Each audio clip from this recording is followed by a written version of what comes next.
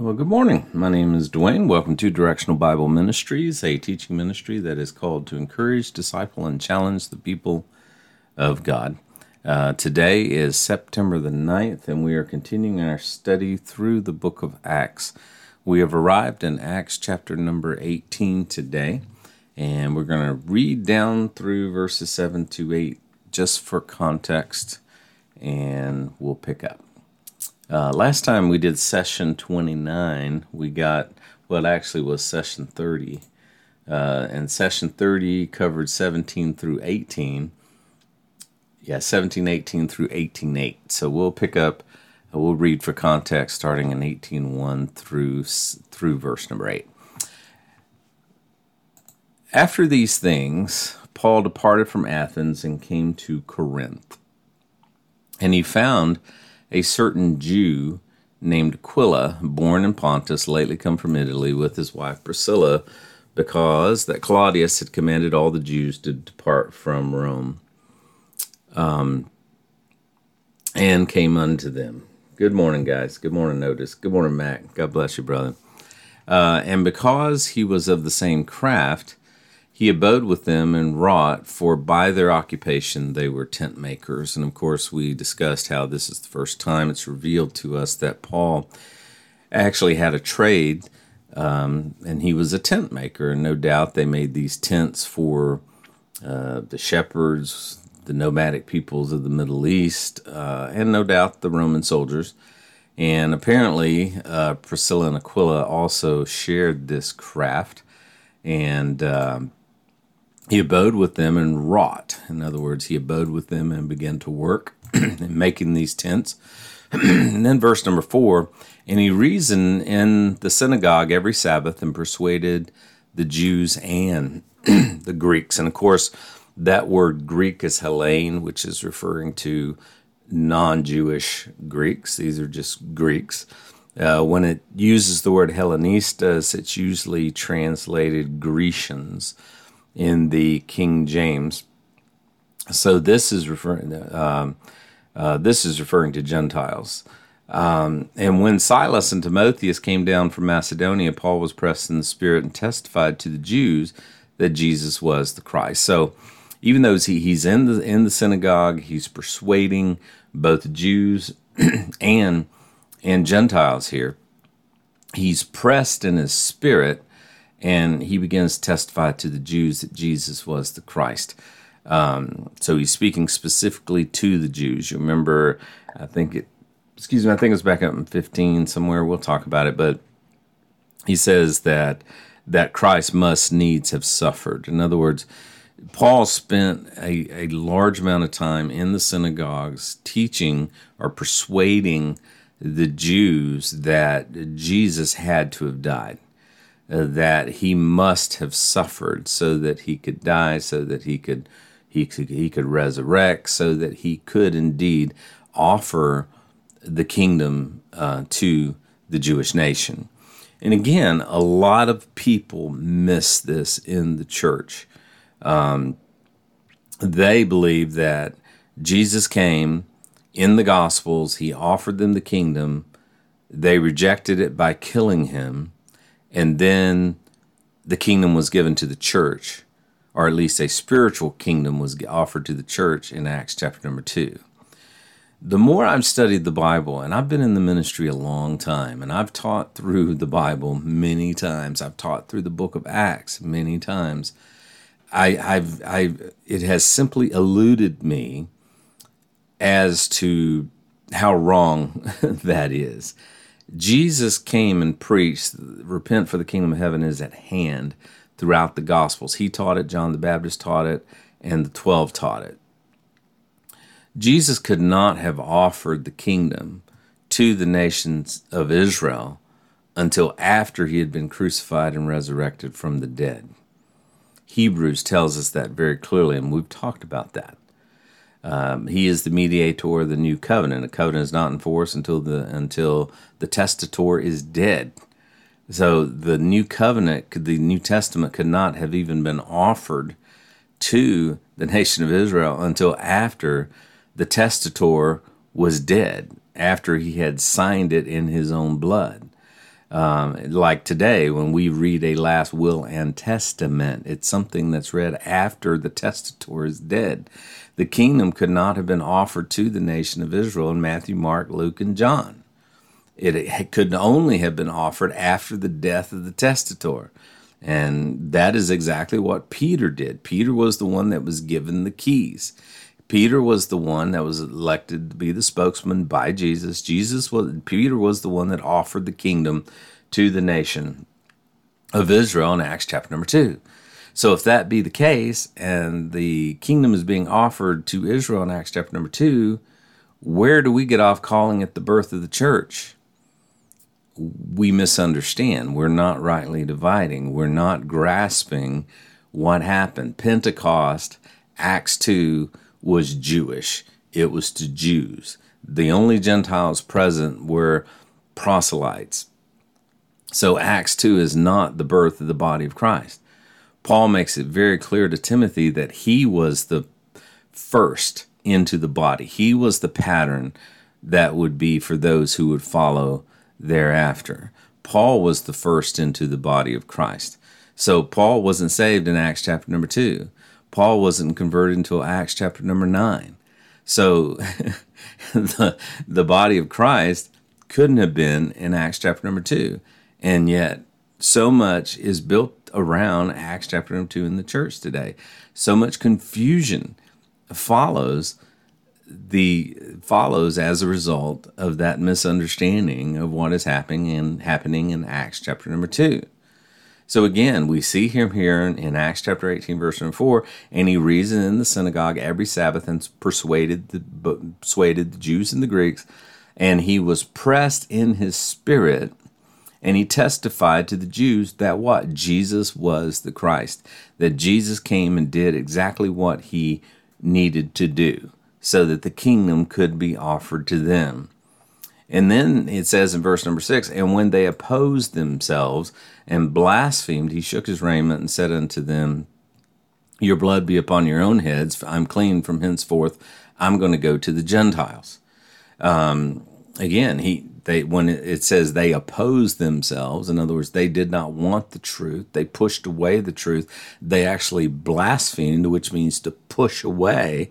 And the nation of Israel was guilty of blaspheming the Holy Spirit. When Jesus warned in the Gospels about the blasphemy of the Holy Spirit, all things done against the Son can be forgiven, but he that blasphemes the Holy Spirit, the nation of Israel blasphemed the Holy Spirit. Yes, we can blaspheme the Holy Spirit, which I believe is dying without Christ, but we are not blaspheming the Holy Spirit the same way that the nation of Israel did. The nation of Israel, the Spirit was given at Pentecost, the king and the kingdom was offered, and they rejected it. They pushed it away. And that's exactly what these guys are still doing here. And he shook his raiment, and that was a Middle Eastern way of saying, I'm through with you. Your blood be upon your own heads. I'm clean. From henceforth, I'll go to the Gentiles. Now, we're going to see as we keep reading that he went right back to the synagogue, not the Corinthian synagogue, but he's just saying here, I'm done with you Jews here in this synagogue, in this Corinthian synagogue. And then we're going to pick up here. This is where we ended last week, verse number 9. Or verse number 7. And he departed thence and entered into a certain man's house named Justus, the one that worshiped God, whose house joined hard to the synagogue. And Crispus, the chief ruler of the synagogue, believed on the Lord with all of his heart, and many of the Corinthians hearing believed and were baptized. Now this Justus, we don't know who he was, but he was obviously a Gentile. He worshiped God, and his house was right next door to the synagogue. So it seems that he was definitely a Gentile. He was interested. He worshiped God just like many Gentiles did. He was considering becoming Jewish through proselytization, but he hadn't done it yet. But he believed. And Crispus, the chief ruler of the synagogue, believed. with all of his house, and many of the Corinthians hearing believed and were baptized. And this is obviously the birth of the Corinthian church. Then spake the Lord to Paul in the night by a vision, Be not afraid, but speak and hold not thy peace, for I am with thee, and no man shall set on thee to hurt thee, for I have much people in this city. Now there's no doubt in my mind that Paul was beginning to grow a little weary in well-doing and needed some encouragement that only God could give him. I mean, Paul may very well have been at the point of calling it quits based on the encouragement that's being given to him, because the Lord says, Be not afraid, hold not thy peace, I am with you. No man's gonna sit on you or hurt you, for I have a lot of people in this city. It reminds me of the expression that I heard years ago, you are immortal until God is through with you. So God is encouraging Paul that, you're going to be all right. I have a lot of people in this city. Don't be afraid. Nobody's going to sit on you to hurt you. I have a lot of people here. And no doubt Paul was a little gun shy. I mean, he had been railroaded out of every town he went to. I mean, he was railroaded out of Thessalonica. He was railroaded out of Berea. And now in Corinth, obviously, he's at the end of his rope. Or else the Lord wouldn't be giving him this type of encouragement. Now, the King James translation makes this in red, meaning that the Lord spoke to Paul. The Lord referring to the Lord Jesus Christ, the same one that spoke to him on the road to Damascus in Acts chapter number 9. Saul, Saul, why persecutest thou me? He's coming here again, and he's saying, Be not afraid, but speak, and do not hold your peace. Apparently he was getting ready to quit. Apparently he was tired. And I've been to that point in ministry where I just want to drop my sword and go home. You get tired of fighting. You get tired. It seems like every day is just a repeat of the day before. You're fighting, if not the same enemies, they all start to look alike because the problems all seem to be alike, and you get tired. My biggest fear in ministry was always that I would get burnt out, and I did get burnt out. And when ministers or people get burnt out, it takes a while for them to recover. There's no doubt Paul must have been, he needed this encouragement, or the Lord wouldn't have given it to him. And then he says in verse 11, And he continued there 1 year and 6 months, teaching the word of God among them. So apparently the encouragement helped because he stayed there. Notice it says 1 year and 6 months. So obviously he dug his heels in, he stayed, and he kept teaching here at the Church of Corinth. And of course, 1st, 2nd Corinthians is to these guys. Like I said before, he actually wrote 4 letters to the Corinthians. We don't have 2 of them, obviously. Obviously, they were not deemed canonizable, or else they would be in our New Testament. So he continued there 1 year and 6 months, teaching the word of God among them. And then verse 12, And when Gallio was the deputy of Achaia, the Jews made insurrection with one accord against Paul. Here you go. And brought him to the judgment seat, saying, This fellow persuadeth men to worship God contrary to the law. So, party's over. The fact that they were accusing Paul of persuading men to worship God contrary to the law makes it very clear here that he was teaching the gospel of grace that did not require the keeping of the law. So the fact that he was accused of persuading men to worship God contrary to the law means he was not teaching the kingdom gospel here. He was teaching the gospel of grace. And of course, they accused him of insurrection, of sedition, the same thing that he was accused of earlier, the same thing that Jesus was accused of. Now, the fact that he was accused of insurrection is a rising against the government and the governmental authorities. So he had to have been preaching Jesus here, and the fact that he was the king, I guess when he was speaking to the Jews. So he's accused of that same insurrection as well. So that must have came out of his reasoning in the synagogue with the Jews about how Christ must needs suffer and that he did come to offer himself as king and a kingdom. So he's accused of insurrection, but he's also accused of persuading men to worship God contrary to the law. So that had to have been the teaching of grace as well, or he wouldn't have been accused of that. Now, some will say that the Jews were wrong here in accusing him. Not at all. I mean, what they were accusing Paul of was 100% correct. He was teaching salvation apart from the law. And that's why they were upset with him. So that tells me, like I said, he was not teaching the kingdom gospel. He was teaching salvation apart from the law. The very acknowledgement of this fact is a nod to dispensationalism. Paul was teaching grace. Again, not in the dispensational law anymore, but had moved to the dispensation of grace. And we've studied that. Again, a dispensation is a given period in redemptive history that God deals with man in a certain way. Now, most mainline dispensationalists will say, for example, man in the garden when he was in his innocence in Genesis 1-3, he dealt with them different than after they sinned. After they sinned, man entered into a dispensation of conscience. There was no law, but man had a knowledge of right and wrong. He had his conscience in Genesis 3-8. And then in dispensationalism, after conscience, is when God established civil government in Genesis 9-11, when he started to lay down rules in regards to, if a man sheds a man's blood by a man's blood, his blood shall be shed. So you have this civil law that was established in Genesis 9-11. And of course that culminated with the flood.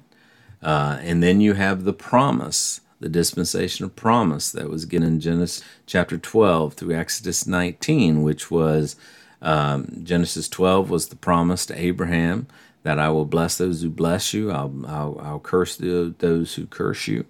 And of course that ended with the giving of the law in Exodus chapter number 20, as given to the nation. And then that ended with grace. Now, a lot of people, and even here I copy and pasted this, will say that law ended in Acts 2:4. I would disagree with that. That's why I changed that to Acts 9. So I would actually change this to Acts 9. The law ended when the body of Christ was born. And then we enter into a time of grace. And I believe grace is represented Acts 9 through Philemon. And then one day we're going to go into the tribulation and then into the kingdom. So anyway, dispensationalism, the word dispensation just is a dispensing, the way God dispenses his grace throughout the ages. So, I am a dispensationalist. I'm not a covenant theologian. The covenants are for the nation of Israel, and that's what we're studying in that other Bible study I started yesterday. Covenants are not for the Jews. To say that I'm a covenant theologian, to me, is a contradiction. The covenants are not for the Gentiles. Covenants are for the Jews. We are not God's covenant people. The Jewish people are God's covenant people. And again, you can't arrive at covenant theology without embracing replacement theology, which means the church is now Israel. The covenants aren't for the church. The covenants aren't for the body of Christ. The new covenant, the New Testament, is not for the body of Christ. It was for the nation of Israel, and they rejected it. So we're not living under it. Right now, we're not in the new covenant. The new covenant was rejected when they rejected the king and his kingdom. So it wasn't magically delivered to the church, but that's where the Acts 2 folks land. And again, like I said, that's a misunderstanding of what was going on in the Gospels. So I'm out of time. Next time we get together tomorrow morning, 6:30, we'll pick up in verse number 14. And we'll also, I'll work some time in here to finish my study on Are We Under the New Covenant? As you can tell, I don't believe we are. We're not under the new covenant. So, we don't need to be calling ourselves covenant people. We're not under the new covenant. The new covenant's for the Jew. And we were looking at that, and we'll continue to do so as the days go by, as I have time. So, God bless you guys. Y'all have a great day, and I'll see you tomorrow morning.